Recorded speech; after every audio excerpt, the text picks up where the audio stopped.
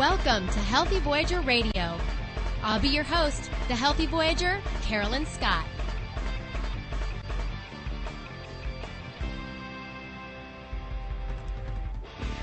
Thanks for tuning in to Healthy Voyager Radio. I'm your host, Carolyn Scott Hamilton, the Healthy Voyager.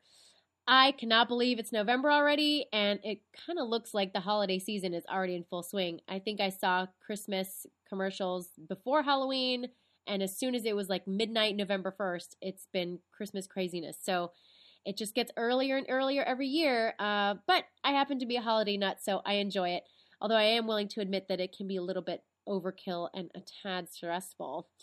But what I wanted to chat with you guys about today, since my next few shows are all holiday-centric before we take our winter break, I want to talk about the basics again. My guests today are kind of here to remind us why I do the show and why you listen to the show. The heart of the message, which is living a healthy and green life both personally as well as outwardly. And I feel that a lot of times the message is garbled due to emotions or even misinformation. Ultimately, the choice to live a healthy and green life the right way not only helps us, but it also benefits those around us, as well as the earth itself. If we live every day with intention and reminding ourselves why we need to be deliberate in our actions and our lives and our message, they're that much more powerful. No matter your personal reason for leading a healthier or green life, the most important thing we need to do is lead by example. If we want others to learn from us, then we need to present the topic in positive ways. One of the main reasons folks switch to a plant-based diet is compassion and tolerance for those with no voice, which sounds noble, right? Well, many forget that we need to be compassionate and tolerant of our fellow man, because if we're judgmental and hostile with them in conveying this message, then the message is diluted and ultimately it's ignored. So we're not really getting anywhere. And even when it comes to those who adopt a lifestyle for health reasons like me, again, leading by example and giving folks options, alternatives, and ideas in a light way is much more effective than belittling decisions that they have been making their entire life. You know, Rome wasn't built in a day, and most people need time to let the ideas sink in. And some will never get it, and that's okay. But for every skeptic, there's a person who learns from you and your actions, and that's very powerful. And, you know, leading by example just proves so much more than just kind of beating down the issue. If you prove that the lifestyle that you live isn't that difficult, in fact, it's great, and it's simpler now than it ever used to be, and that you're still a regular person living in society, and that it's not that much more difficult than what they're doing, then people will start to kind of get it. So, you know, be it veganism, be it eco-living, it's all a process, and a process that if we continue to present in a positive way with facts and science to back it up, it will be very tough for people to ignore. I like to say that centuries ago, people thought the world was flat. No one could sway them for centuries until the facts were overwhelming and could no longer be denied. It takes time, and it takes good information, not force, not negativity, not ridicule. And when this shift happens, and I kind of see it happening already, it'll be for the benefit of mankind as well as for the planet. So going into the holiday season, it's something to think about because, as I mentioned, the holidays can be incredibly stressful, and we tend to get lost in it. Emotions kind of run pretty high around the holidays, and there's a lot of extra time with family and friends. And, you know, if you kind of are living your own life and then you're kind of put back in a situation with family or friends that you haven't seen in a while, and things can be kind of tense. So kind of keep that in mind. So don't forget why you're doing it and to keep doing it. And I think that my guest today will be a great reminder for all of us. So let's take a short break. And when we come back, I will be chatting with best-selling author and speaker John Robbins. Hi, this is Sarah Evans. Did you know that America's most common disaster can often be prevented? I'm talking about home fires. And this holiday season, the American Red Cross wants to help you stop fires before they start. Holiday lights, candles, and trees can increase your risk of fire. Learn how to have a happy and fire-free holiday by visiting www.redcross.org/homefires or contact your local Red Cross chapter.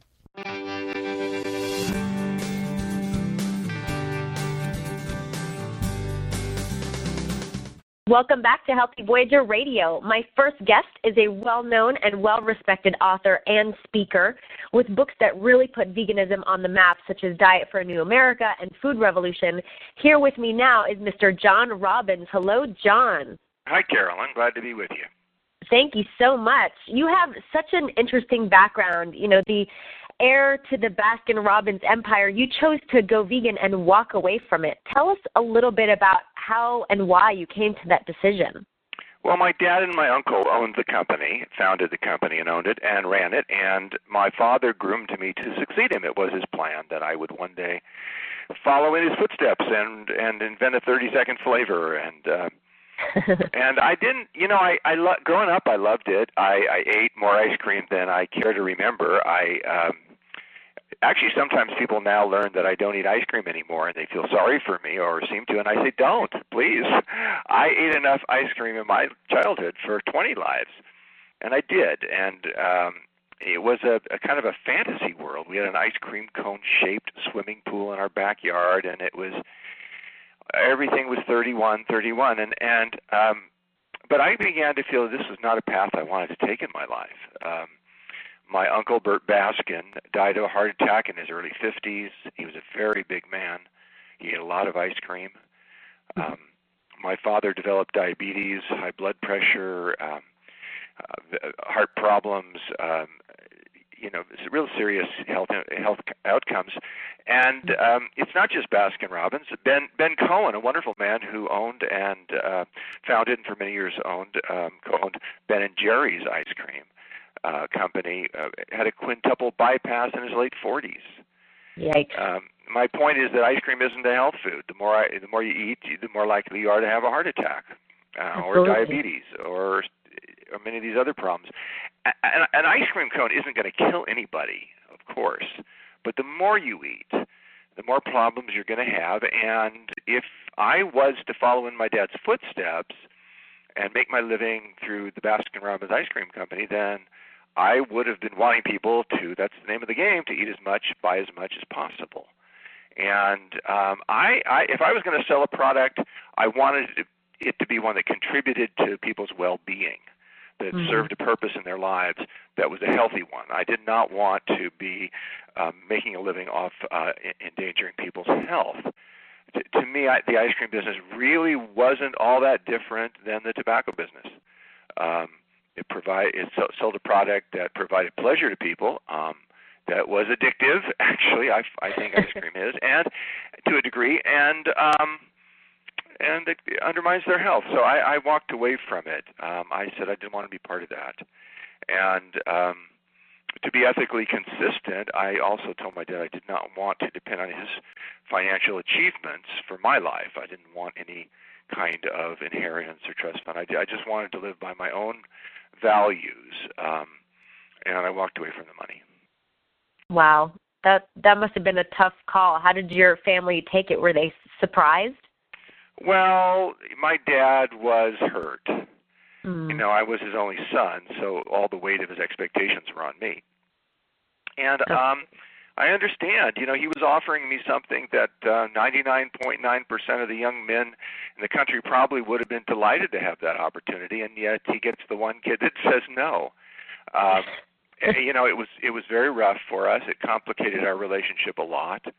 But in the long run, he and I had a lot of reconciliation in the long run, and ended up closer, I think, than we could have ever been, even if I had just followed in with what he had been wanting. Yeah. Were you vegan already at that point, or were you slowly transitioning? I was becoming vegan at that time, and this is the late 60s. So it is quite a few years ago, but I was becoming vegan then, yes. And another piece of it was that in Baskin-Robbins at the time, every store had behind the counter, there were these big murals, beautiful photographs, sepia-toned pictures of Guernsey and some Holstein dairy cows grazing in beautiful Wisconsin pasture land. Exquisite pictures, really beautiful photos. But the truth was that Baskin-Robbins was centered in Southern California, Burbank to be precise, and that's where the principal factory was in those days. And the milk and other and butterfat and all kinds of dairy products that the company used came from California dairies in the San Joaquin Valley, where the cows were, as they are today, grazing mainly. They're not grazing at all. They're standing around in dirt feedlots, and they're milked 3 times a day, and they hardly move, and they never see a blade of grass in their lives. So the contrast between the bucolic, the beautiful image that was presented in these really large murals in the stores of cows in harmony with nature versus the reality of the cows' lives from whom the milk came that was in the ice cream, actually, was glaring to me. And it was marketing, it was advertising, it was effective, it sold product, but to me it was deceitful. And I have a love of animals. I have a very deep love of animal appreciation for them, and a feeling that I'm not talking about animal rights. I'm talking about human responsibility. We have, I believe, a responsibility to treat the animals that we have in our care with respect. And the pictures in the Baskin-Robbins murals showed animals treated with respect, but the reality was very different, and it is today very different. I'm not speaking just about Baskin-Robbins, of course, but the whole meat and dairy industries the factory farming that agribusiness does with livestock. It's egregious. You don't have to be an animal rights activist. You don't have to be a vegetarian if you see how cruel it is to be appalled by it. Yeah, it's a visceral response immediately for us, of course, and even for others. It's hard to ignore. And that's my point very strongly, is that you don't have to be a vegetarian if you see it, but yet people don't see it. The industry is very, very devoted to keeping the veil in place. And those of us who want to lift the veil so that people can be exposed to the reality, so they can make informed, realistic choices, so they know what they're eating, so they can be conscious consumers, instead of just be pawns in the meat and dairy industry's games, which they play for profit, at your expense, at my expense, at our whole society's expense, and particularly at the animals' expense. I think it's critical that people lift the veil.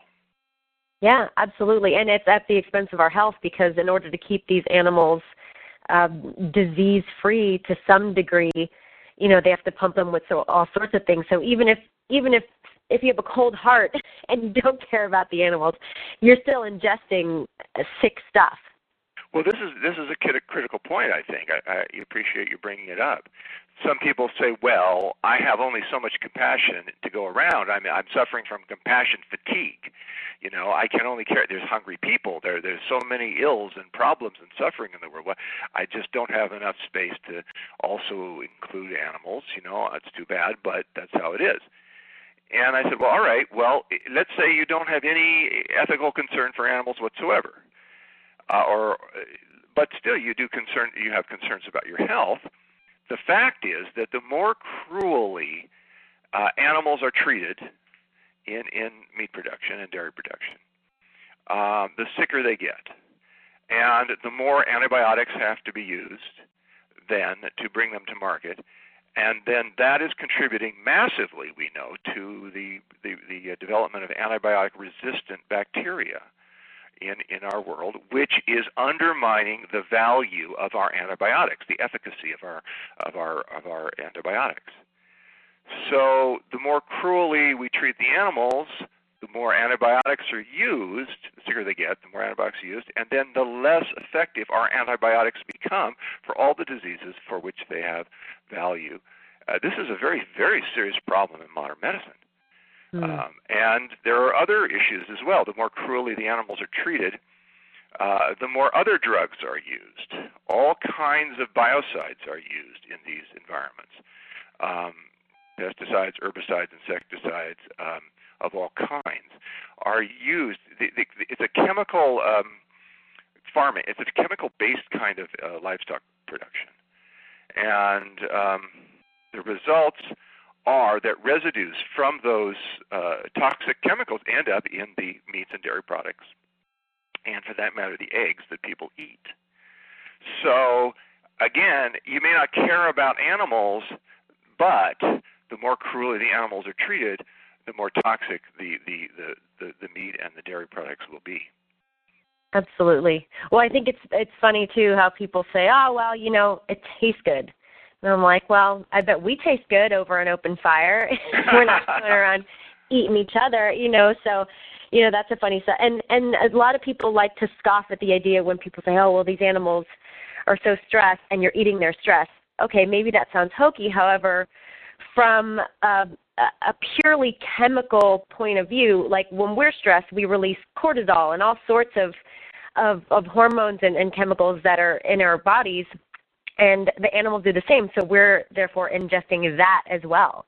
Well, what we know in humans is that when a human mother is stressed, if she's angry, upset, her milk, if she's breastfeeding a baby, will convey the hormones, the stress hormones that she's releasing in her body that are coursing through her bloodstream will be in her milk, and the baby will get colic, the baby will get upset. Almost every nursing mother experiences this. If she's calm, the baby's calm, and yet we consume dairy products that come from cows, who the conditions in which they live just are massively stressful on them. And if you are someone who hearkens to that old saying, "Let there be peace on earth and let it begin with me," I don't think that's hokey. I think that's a very genuine aspiration that people may have. We certainly need peace in this world, and we need peace in our hearts. We need emotional equanimity. All of us do. Does it help to be eating the dairy products or flesh from animals whose lives have been so frustrated, so full of violations of their basic needs, as to constitute a violation of the human-animal bond? We have a schizoid attitude towards animals in this culture. Mm-hmm. On the one hand, we call some animals pets, and we love them to bits, and we get so much in return. We name them, we feed them, we pay their vet bills, we take care of them. We often sleep with them, let them sleep on our beds, in our homes. It's a beautiful cross-species connection that we have with our animals who are our companions, and in many cases part of our families. We love them, and we get so much love in return. But then we call other animals dinner, and by virtue of that semantic distinction, we feel entitled to treat those other animals with any manner of cruelty so long as it lowers the price per pound. Mm. There are laws against cruelty to animals in all 50 states. They vary state to state, but there is legislation of some degree in every state. And in every single state, all 50, the legislation that exists to prevent cruelty to animals exempts animals destined for human consumption. Literally, there's practices you could do. If you did it to a dog or a cat, you'd be arrested and put in jail. But those practices are done every single day. There's standard operating procedure in the meat and dairy industries. Because the legislation exempts the animals that we call dinner. And I just feel like we can do better. We must do better to be responsible people, to be accountable people. Again, this is why I say that this is not really an animal rights issue that I'm talking about right now. It's a human responsibility issue. And if we're going to raise animals for meat and dairy consumption, if there are some people that want to buy that and feel they'll be healthier if they do, those people should be able to get products from animals who've been treated as humanely as possible, who've been slaughtered as humanely as possible. But the industry, it's to an extraordinary extent, does not take into account the animal's well-being or welfare in the slightest in its calculations, and it's as a part of its criteria and its decision-making. Yeah, well, because it's such a business and the demand is so incredibly high, they don't care. It's the bottom line. They truly don't care, and unless we have legislation that forces them to or prohibits them from doing the most egregious things, they'll do them. Absolutely. And if it's cost effective, they'll do it. They're financial animals. They are not. They're almost. It's very interesting. That's one of the reasons that I think vegetarianism or veganism is a great protest statement on behalf of life. That I'm not going to eat the flesh of an animal that's been treated sadistically. I'm not going to pay someone, in effect, to do that. I'm not going to pay people to pollute. I'm not going to spend my money giving it to people who've treated animals that way. Because when you buy something, you are, in effect, in a capitalist system, saying to the person you're buying it from or the company you're buying it from, do it again. Yeah, that is how your purchase will be interpreted, and they will do it again, and we have to stop it. Yeah, agreed. So when you walked away from your empire, your family's empire back then, what steps did you take to start making? You obviously had a passion for this change and this new life that you were leading. When did you take that passion and make it a career and start putting pen to paper to write these books like Diet for a New America and Food Revolution? Well, I wrote Diet for a New America in the mid-'80s, and I wrote Food Revolution in 2000, actually. And then just very recently, I have come out with the 10th anniversary edition of Food Revolution. So that's the latest. But these are books in which I express my effort to expose these industries and to give people guidance that gives them balanced and accurate information about what is actually happening in these industries, so that we can be conscious consumers. And I think most people do want to make informed choices. They do want to have as much knowledge about the food that they're eating as possible. They don't want to be victims of greenwashing. They don't want to be lied to. At the very moment, the California Milk Producers Association has a really large national ad campaign going called Great Cheese Comes from Happy Cows. Happy Cows come from California. I hate those ads. Yeah, you've seen them, and they have these talking cows out in pastures and saying things like, oh, how wonderful it is to be in California where the weather is warm. Those ads were filmed in Auckland, New Zealand, which is just part of the fabrication of it all. California dairies, are unique, actually, amongst the states compared to, for example, to Wisconsin. They're far less likely to ever see a blade of grass in their entire lives. California dairies, particularly the large ones in the Central Valley and the San Joaquin Valley, are massive dry feedlots, and there's no grass to be found. That's not what's happening there. It's an industry. It's tremendously polluting of the groundwater of the state. And then they come up with this ad campaign.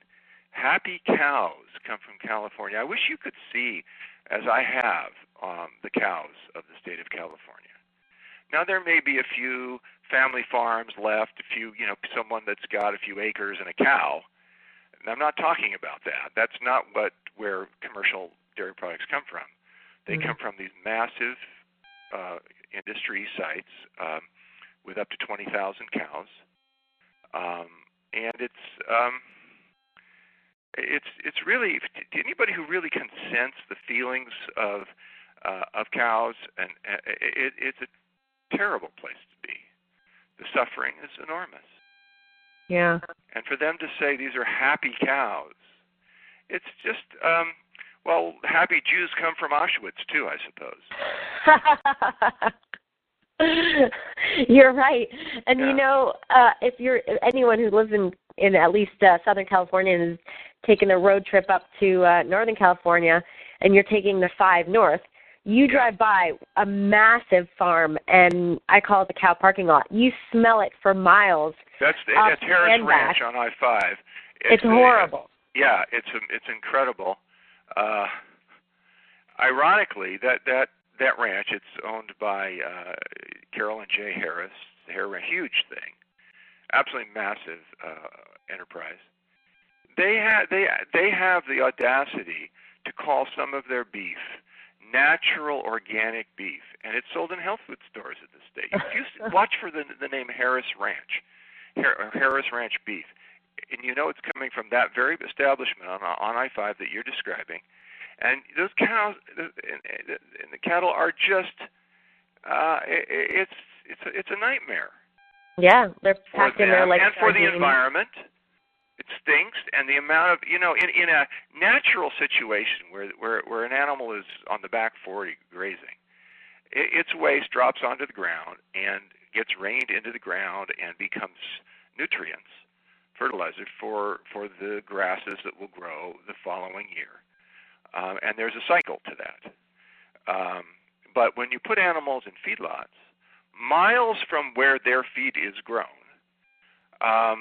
and concentrated in densities, stocking densities, that would never occur in nature. You get accumulated piles of excrement, and instead of it being a nutrient and a fertilizer, it becomes a pollutant. There's no way to get it back economically, to get it back to the land on which their feed is grown.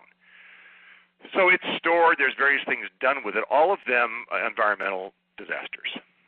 Gets into the groundwater, it gets into the air, it becomes a terrible source of water pollution, and it ends up infecting human beings with some very serious diseases. Yeah, well, and it can't be good for them that they're sucking in all those fumes from all the trucks and cars going by on a daily basis. No, it isn't. And one of the places where that particular issue of respiratory illnesses and animal waste shows up is in pork production, because agribusiness pork production involves warehouses in which these pigs are put in cages, very, very small, and they're sometimes tiered 3 high. And the excrement just falls down through the steel slats onto the floor below and just accumulates. And the ammonia and the hydrogen sulfide and the other noxious gases, of course, stay in the warehouse. I've been in these places. The olfactory sensation is absolutely overwhelming and absolutely nauseating for me. And I'm a human being. My sense of smell is minimal. It's compared to that of a pig, whose the ethmoidal cells, which are the ones which detect scent that exist in the nose, they have 200 times the concentration of ethmoidal cells in their noses as we do, we human beings. Wow. Their sense of smell is greater than that of a bloodhound. They can, in a natural situation, detect the scent of an edible root through the earth, and they'll root around and find it, but they know where it is because of their sense. They're extremely developed sense of smell, and yet here they are in these cages with their own waste accumulating in just ridiculous amounts, and they get respiratory illnesses. They get pneumonia, and a lot of them die from it. But it's still cost effective for the industry to do it that way. Mm. So my revolt is against factory farming. It's against this what's called CAFOs, concentrated animal feeding operations, in which, and this is what livestock production has become in this modern meat production. This is what it is. And people talk about, well, what about free-range eggs, and what about grass-fed beef, and, well, those are interesting things to talk about, but you have to realize that they represent much less than 1% of the supply in the country today. So we can talk about them, but I would much rather talk about the elephant in the living room than the little fly on the wall, and that's the size comparison. The elephant is this enormous violation of the human-animal bond, this enormous cruelty to animals, this enormous environmental nightmare that is modern meat production. So what is your new book, The New Good Life, about? Is it it's about conscious consumption. It's about, well, the subtitle is Living Better Than Ever in an Age of Less. Because I think, more than we realize, our prosperity, our economy, our long food supply chains have been built on cheap oil. And it's never really been as cheap as it looked, but the industry has been able to externalize the costs onto the environment, into our military, but the day of cheap oil is running out, and whether it's next week or next year or 5 years, it's inevitable that we're going to have to base our prosperity somewhere else. We're going to have to develop renewable, non-polluting sources of energy that don't require us to be dependent on other nations who hate us and who we fear. We really need to develop our own sources of energy that don't pollute. We had this terrible disaster in the Gulf of Mexico last summer, with the BP oil spill. I don't think the damage that caused is anywhere yet recognized fully. It's underwater. It's hard to see. BP doesn't want people to see it because the legal and financial implications of that company could bankrupt that company if they were really called to task for it, if they really were forced to pay for the damage they did. But that's frankly just one most recent example of the pollution that the oil industry causes. And we need to get away from it, and we need to develop ways of living that use a lot less of that type of energy. So, and we're going to, whether we like it or not, we're going to have to. So I wrote The New Good Life to give people sound footing on how to build a prosperous and thriving life without so much dependence on polluting sources of energy. So what you do and you've been doing is pretty much a family affair, whether it's the veganism aspect, the eco aspect, and I know that your son Ocean is also very vocal and active in the movement as well. What was it like to raise your child as a conscious kid? Was it tough? Did he like it, or did he finally find his own voice to say, "Yeah, you're right, Dad"? Oh, well, Ocean is a very unique person, and Deo and I met. Deo is his mom. We've been together 44 years, and wow. We won the lottery when we got Ocean. That's all I can say. I don't think it's representative of what a lot of parents go through. Ocean is the finest human being I think I've ever known.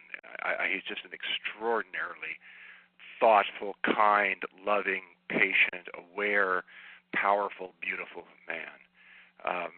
And he's taken my work and expanded it and taken it to other areas. And at this moment, he is in Jordan, facilitating an event in the Middle East. He does this work a lot. Young leaders from Israel and from many Arab nations, I think 20 Arab nations, come together and he facilitates these groups because both sides trust him. Wow. He's done incredible work around the issues of racism in this country, and he's gotten a lot of awards in recognition of his work. Ocean is the most clear human being I think I've ever known. And so again, raising him was a joy. I kept just being amazed at his wisdom and his clarity and his integrity. And I love him dearly. I miss him at the moment. Whenever he goes over to the Middle East, there's a part of me that's a little concerned because he's at the forefront. He's on the edge of a lot of things there, and it's not entirely safe. But if I asked him to put safety first at all times and not, follow his heart and take some risks on behalf of his life purpose, that would not be the kind of parent I want to be. Young people have their destinies. Not all of their destinies, of course, are as grand as Ocean seems to be. But every young person, each one of us, has a destiny, has gifts inside us we are here to give, and gifts from others that we are here to receive.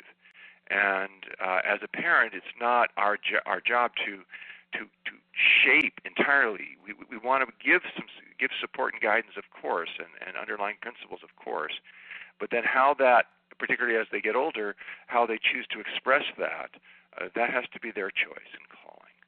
And so we give our whole hearts, we love them with our whole hearts, we do everything we can for them, and then we let them go.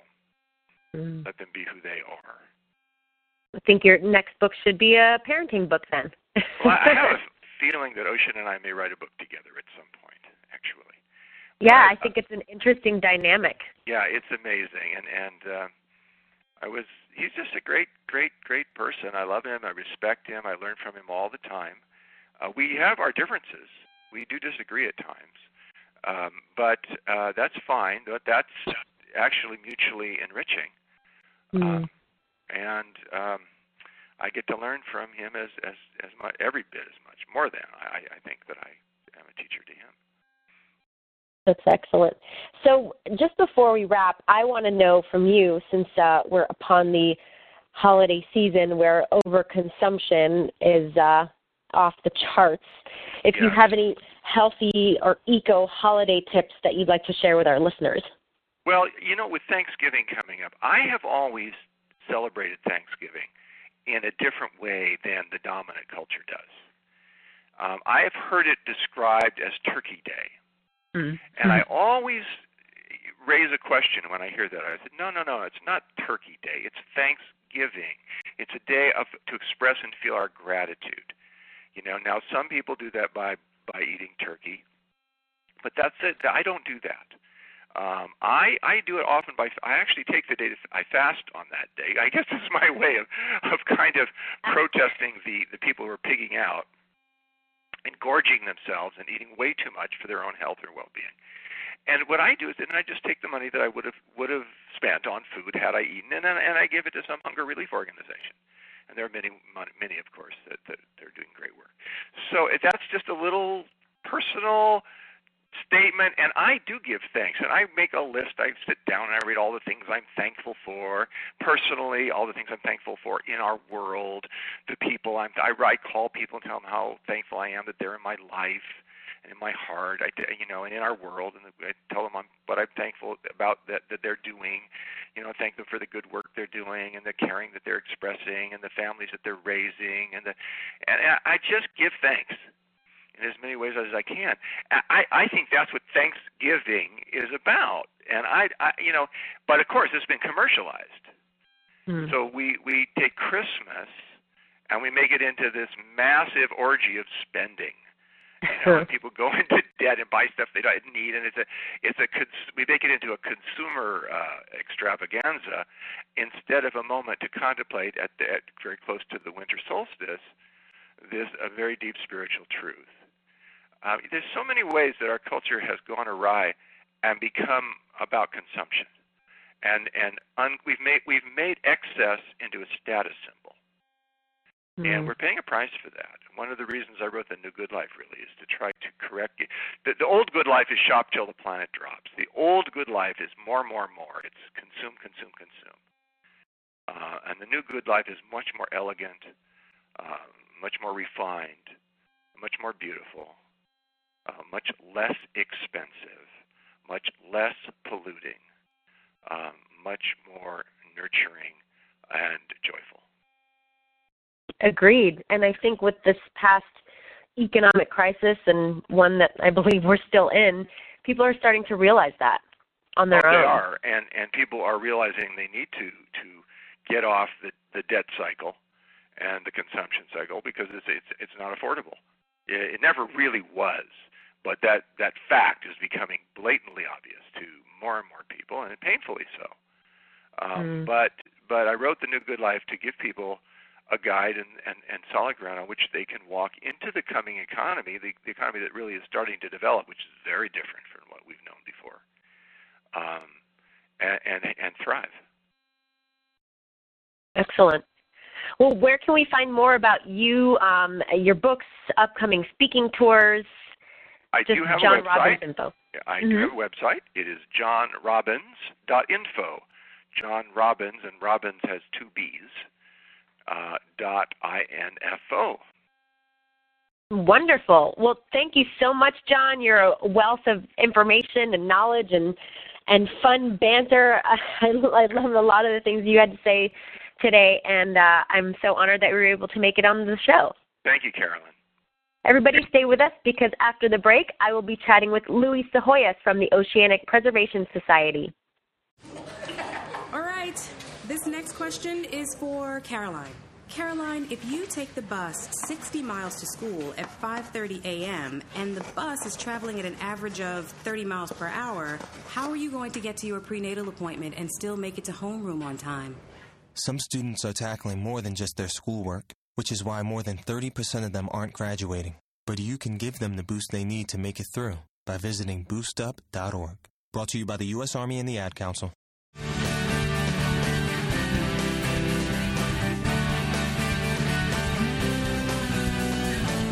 Thanks for coming back to Healthy Voyager Radio. My next guest keeps fabulous company. Working with the Oceanic Preservation Society, not only do they do great work in saving our seas, but they also produce Academy Award-winning documentaries like The Cove.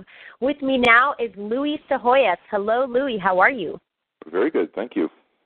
Excellent. Well, tell us a little bit about the Oceanic Preservation Society. Oh, boy. It started about 5 years ago, and the idea was actually came to me along with Jim Clark, my dive buddy. Jim Clark is a guy I met when I used to work at Fortune magazine in my other life. I used to photograph people that made too much money, and Jim was one of them. He was a serial entrepreneur. He started 3 companies from scratch, Silicon Graphics, Netscape, WebMD, and we've been diving around the world together for about the last 12 years now.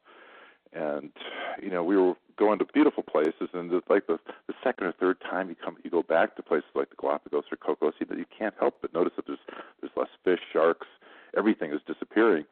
And we saw long-lying fishermen in a marine sanctuary in the Cocos, and Jim said, somebody should do something about this. And I said, well, how about you and I? I was a photographer for, National Geographic and Fortune, and I thought, well, let's make films, and we'll try to create awareness and, inspire hope in people to see these movies to try to change things, what's going on.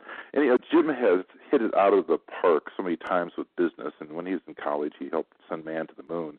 And I think invigorated by his success, I felt like, worthy to, maybe with his help to, step up to the plate and do something to give back like he has done. So that was really the genesis. 2 guys sitting around watching the oceans disappear before their eyes, and trying to make it's a nonprofit company. I told Jim, we're not going to make $1 billion off this. And he said, that's all right. He said, just make a difference, and that's what we're trying to do: make a difference through film to inspire people to change the oceans, try to fix things. Sounds like a radical sabbatical. You guys leaving your corporate worlds and going out there and helping the Earth now. Yeah, no, it really. I mean, I think to be quite honest, it was Jim's money and my sweat equity. For the last couple of years, I haven't been paid a dime for what I'm doing, but I feel like I'm the richest guy in the world now because of all the.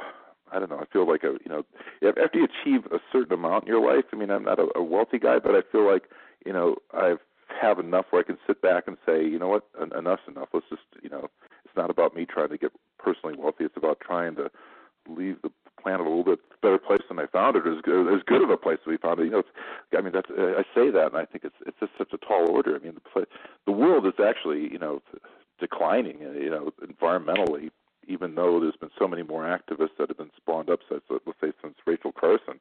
Each generation is adapting to this diminishment. The oceans, when I put put my head in the water 35 years ago don't look like they did now. And, my grandfather will say, my father, if he would have been a diver, would have seen the same kind of changes. And, if you put your head in the water now as a kid, you think, oh, this is beautiful, this is great. And it is, but it's not what it was. It's like it's declining. And what we're trying to do is just, create the awareness of this decline and try to, create the changes, these huge changes that are necessary to stop it. Absolutely. So what types of services and programs and projects do you find yourself involved with? I know you guys do all sorts of things when it comes to the oceans. Well, we partner with a lot of people that are doing great things, like, Monterey Bay Aquarium doing a seafood watch guide. I mean, if you're going to eat seafood, you want to make it sustainable and make sure that you're not eating anything toxic. So, we partner with people that are doing great things. We feel like film is really our repertoire, film and photography.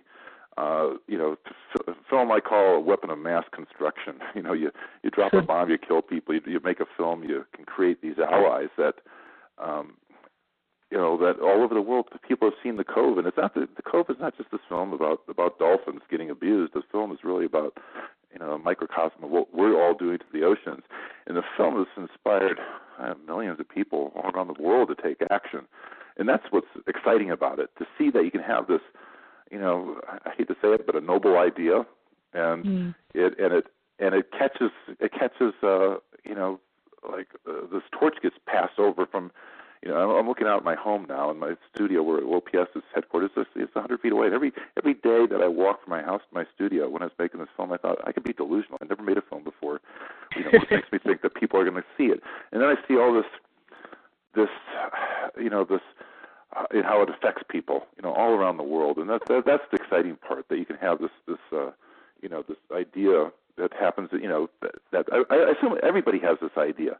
Everybody has noble intentions, and everybody wants to leave the place a little bit better for their kids, but a lot of not so many people act on it.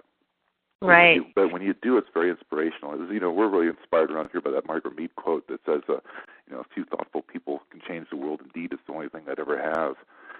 And, we see that there's evidence of it all over, in our emails all around the world. So it's quite inspirational. Absolutely. So how did the opportunity come about for you to make this film, seeing as how you said you'd never made a film before? How did it just go from a germ of an idea to where it's at now? Well, I've been dabbling around in film for, let's say 5 or 6 years before I started making The Cove. And Jim, my buddy Jim Clark, had seen some of the results, and he said, well, let's try to, make a go with this. Let's try to, use your, wonderful eye and storytelling to tell bigger, more complex stories. And that was really it. And when we started out making The Cove, nobody on the team had made a film before. The joke on our when we went to The Cove was, we're all professionals, just not at this. And I said we didn't need filmmakers to make The Cove. We needed pirates. So we had an unusual band of people that were making a film. A buddy of mine, Charles Hamilton, became our director of covert operations. At the time, he was working for Pirates of the Caribbean. He was teaching Hollywood pirates how to look like real pirates for the movie. And I said, Charles, I need a real pirate to help us break into The Cove. And so he's the first person I hired. And we started gathering these people, like George. I met some people at Kerner Optical, which is George Lucas's firm. They made the actual what do you say, like the non-computer graphic props for movies. Oh, mm-hmm. And they made these fake rocks that we hid high def cameras in. We had world champion freedivers set the hydrophones and underwater cameras. We had a ex-military guy for the Canadian Air Force make these blimps and with cameras below them that were remote controlled and gyro stabilized. We had a lot of creative people that were working with us, but none of them with film experience. And film experience was almost like secondary at that point. And then, we had some really talented people help us put the film together after we came back with what became sort of the guts of the film, so to speak. And, Fisher Stevens and Paula Dupre, were producers, really great people, creative people. Jeff Richman, the editor, amazing. The film's the first film in documentary history to sweep all the guilds. And it's, I didn't do that by myself. If there's any talent I brought to it, is by bringing people more talented than me into the project. Yeah, for sure, definitely. And you had a lot of brave people. Yeah, seeing how you had to go through, see what you saw firsthand. Yeah, I mean, just one foot in front of the other. When I look at the film now, I get all that fear comes back to me. It's been a few years now since we've put been to Taiji, with the film. The bulk of the film was shot, but when I see the film now, it's like, oh my God, it's like another person shot it, because it was so. I get scared again, but you forget the fear, because now it's just about trying to get the people to see the movie and make the next movie. What kind of obstacles did you face when making the film? Obviously you put together a fantastic team, but did you face any trouble as far as distribution or trying to really get it out there, or any naysayers? Was there what were the biggest problems that you had?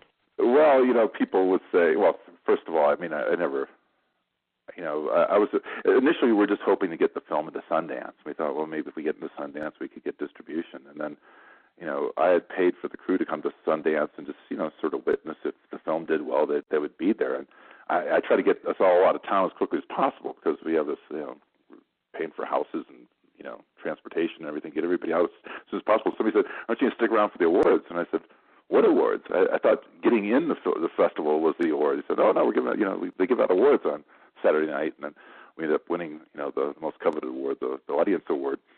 And then, I don't know, then people said, well, yeah, it's great to win to win at Sundance, but you really need to have the film get distributed, but it's never going to get distributed in Japan, so, nice try. And then, it's like, that kind of, negative naysaying is kind of what I was brought up on. My mom always saying, oh, you're not good enough, you can't do it. And I know some people out there in the audience, they have parents that tell them they can do anything. My parents weren't like that. So I come from this, but that to me was sort of like catnip. It was like, anyway, the film got distributed in Japan. It was a limited release, like most docs, but we ended up selling out theaters. It was an impossible ticket to get to on the weekends. And now we're going on to DVD, and everybody in Japan knows about The Cove. We had these major right-wing groups, which it's hard to describe in America. We don't have anything. The closest that we have to it is probably the KKK and Nazis. No, seriously, they will show up they showed up at a distributor's home. They would open up the front door and start screaming at them with megaphones.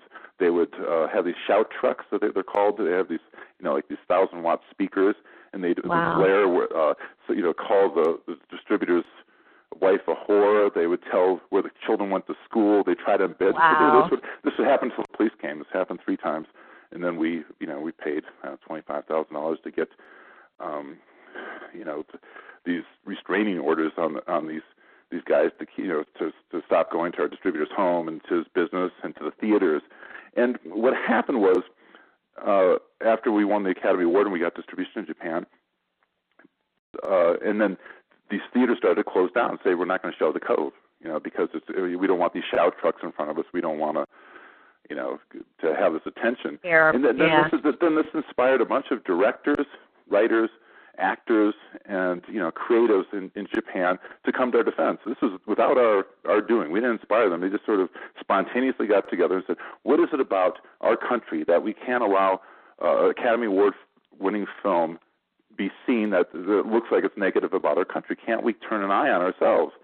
And then this created this whole free speech debate in Japan that was incredible. Our detractors had unwittingly created a marketing campaign that we couldn't have invented or paid for with $100 million. So it was just, and it became this bigger thing. It was about free speech as well. So the Cove probably has more, I'd say awareness in Japan than Avatar does at this moment. Wow. Yeah, I guess their plan backfired. Oh, yeah, absolutely. Thank God. So what was your experience like? I know you said that you guys sweeped all the Guild Awards, but what was it like to not only be nominated for Academy Award, but to win it? What was that like for you guys? Well,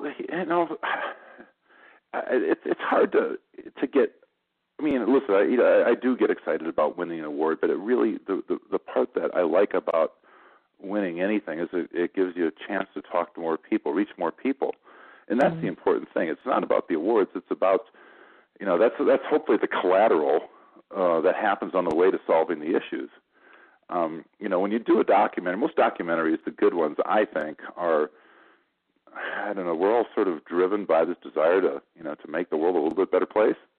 Most movies, most feature movies are $10 in a box of popcorn. It's all about the money. The distributors are just trying to get butts in seats. What I'm trying to do is, win hearts and minds, in the best meaning of the words, and that's what's important to me. The change. You want to have people go to the movie and they're going from point A to point B, and you're taking them. It's like most movies to me are a roller coaster. You just sort of go up and down, and it doesn't really feed your brain. When I read a novel or a nonfiction book, I want to be changed. I want to be different. I want to feed my brain and my heart with information to get to another plane. And I think a good doc can do that.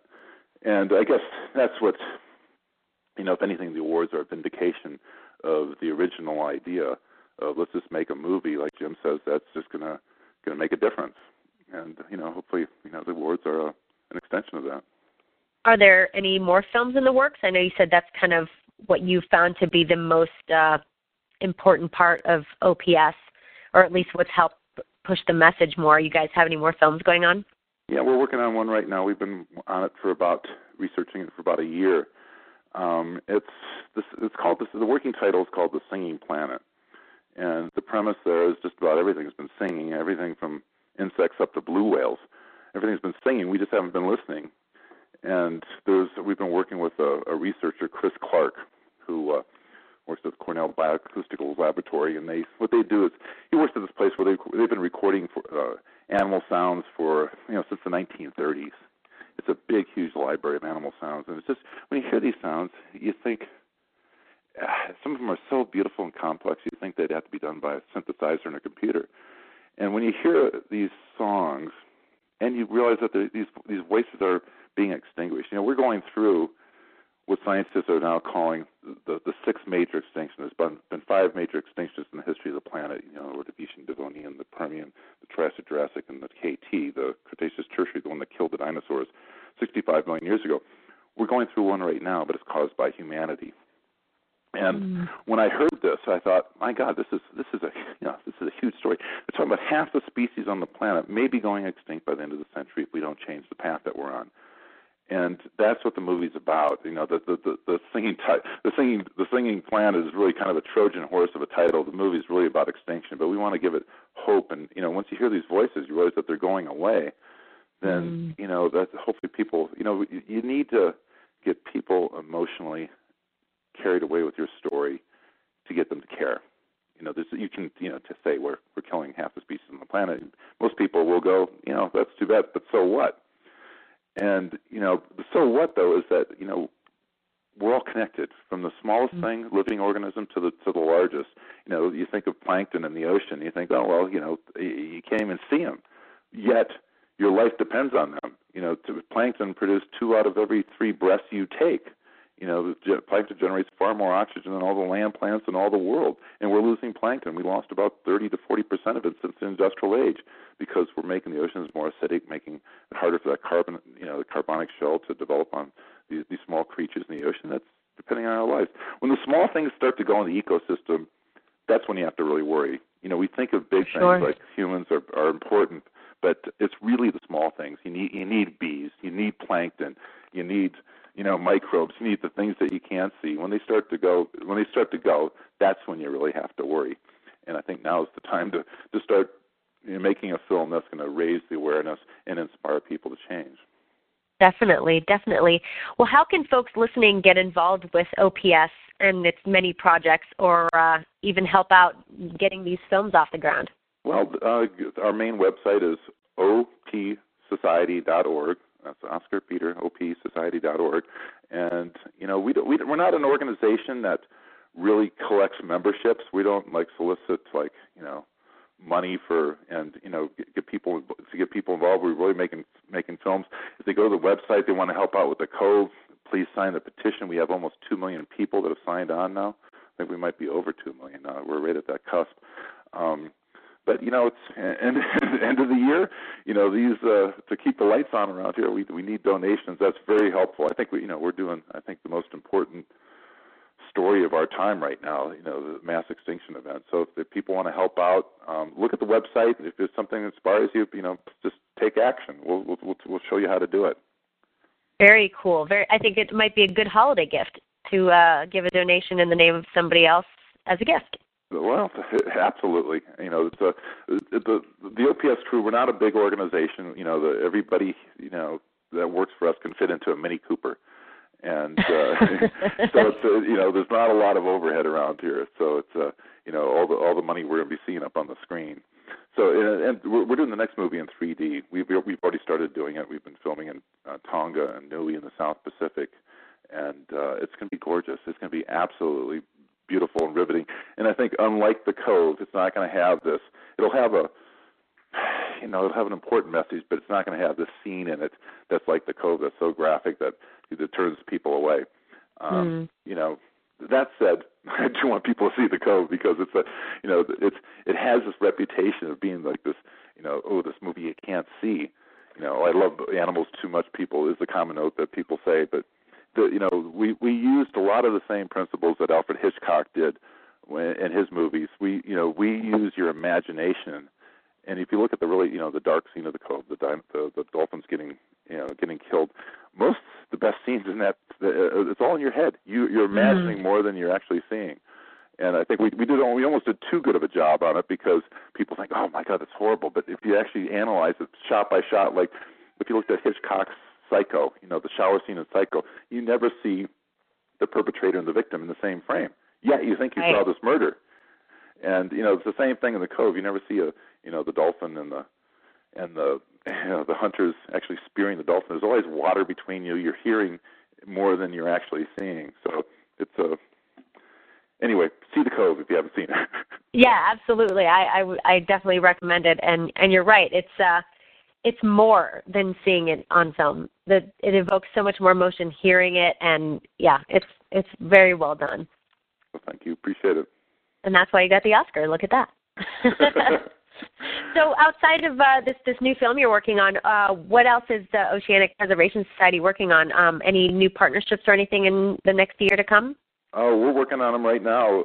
We want to work with a lot of NGOs. So if there's anybody from an NGO there, non-government organization that working in environmental issues or animal rights issues, this is the film to endorse and get behind.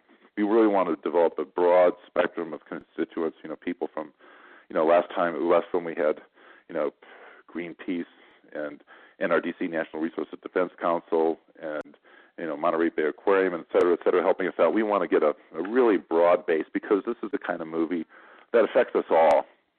And so if there's any partners out there, potential partners that are listening out there, please give us a buzz. We're on the Oceanic Preservation Society. You'll find us on the web.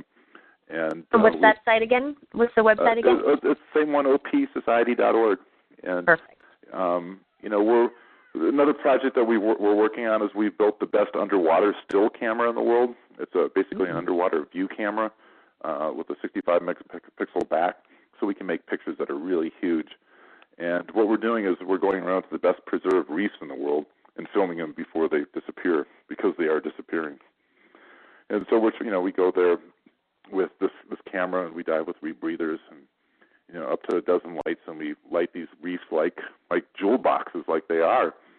So you see more detail in a photograph than you'll ever see with your eye, because it's such a keen resolving power of this lens and this camera. So that's the other project we're working on. Well, you got your hands full, that's for sure. Yeah. Well, speaking of having your hands full, I'm really glad you were able to make it on the show. I know we've been trying to work it all out, and I'm glad you were able to make it, because this is a film that, if for those folks who still haven't seen it, I've been dying to get you guys on the show to really discuss it and get the word out even more. All right. Well, thanks very much. I'm glad it finally worked out. Yeah, thank you. Everybody don't go anywhere. We will be right back. And now we have an 8-year-old on the line. Welcome to Our World Today. What's your question? Our continents make up 29% of the Earth's surface, meaning that 71% is comprised of water. Man automatically adapts to environmental conditions. So why do I need to take swimming lessons? Are you ready for kids who eat healthy? Good nutrition can lead to great things. To find out how a healthy lifestyle can help your child succeed, go to mypyramid.gov. Brought to you by the Ad Council and USDA.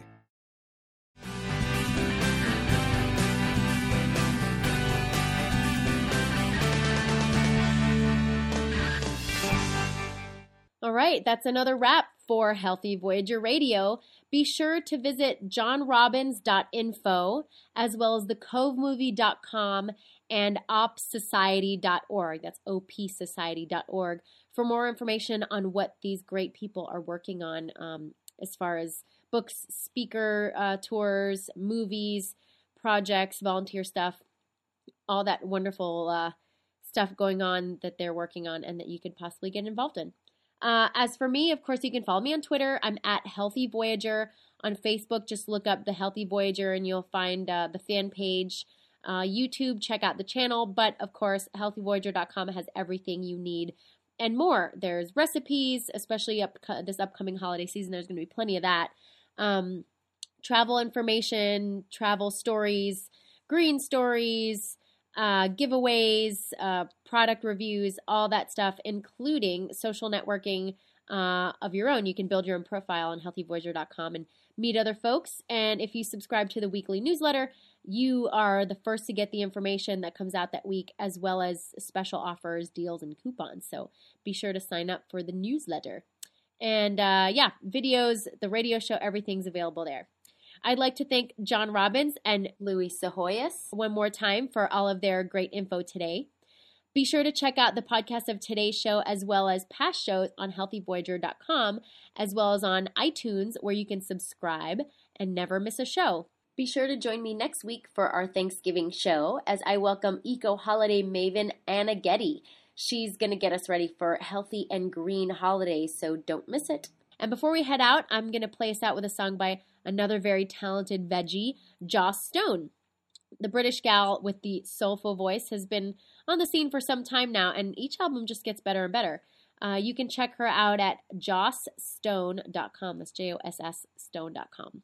All right, thank you so much for joining me again today. Have a great weekend and talk to you next week with just 2 more shows left before we take a holiday break. We're going to be doing a Thanksgiving show and then taking a break the week of Thanksgiving. And the show after that will be our holiday gift guide show. And then we're off for a little while for the holidays. And there you have it. So enjoy this early fun holiday song. I'm sure it's in line with everything a holiday that's out already. It's a holiday song by Miss Joss Stone. All I Want for Christmas Is You. Bye.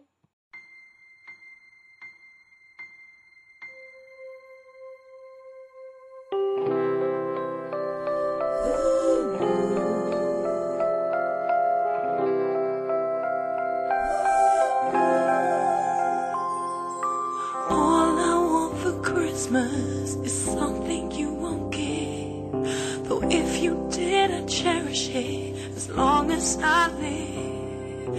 You failed me on my birthday, again on Valentine, denying me the only thing I wish was mine.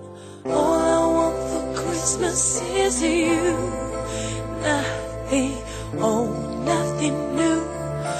Borrowed blue, I'm afraid nothing else will ever do. All I want for Christmas is you.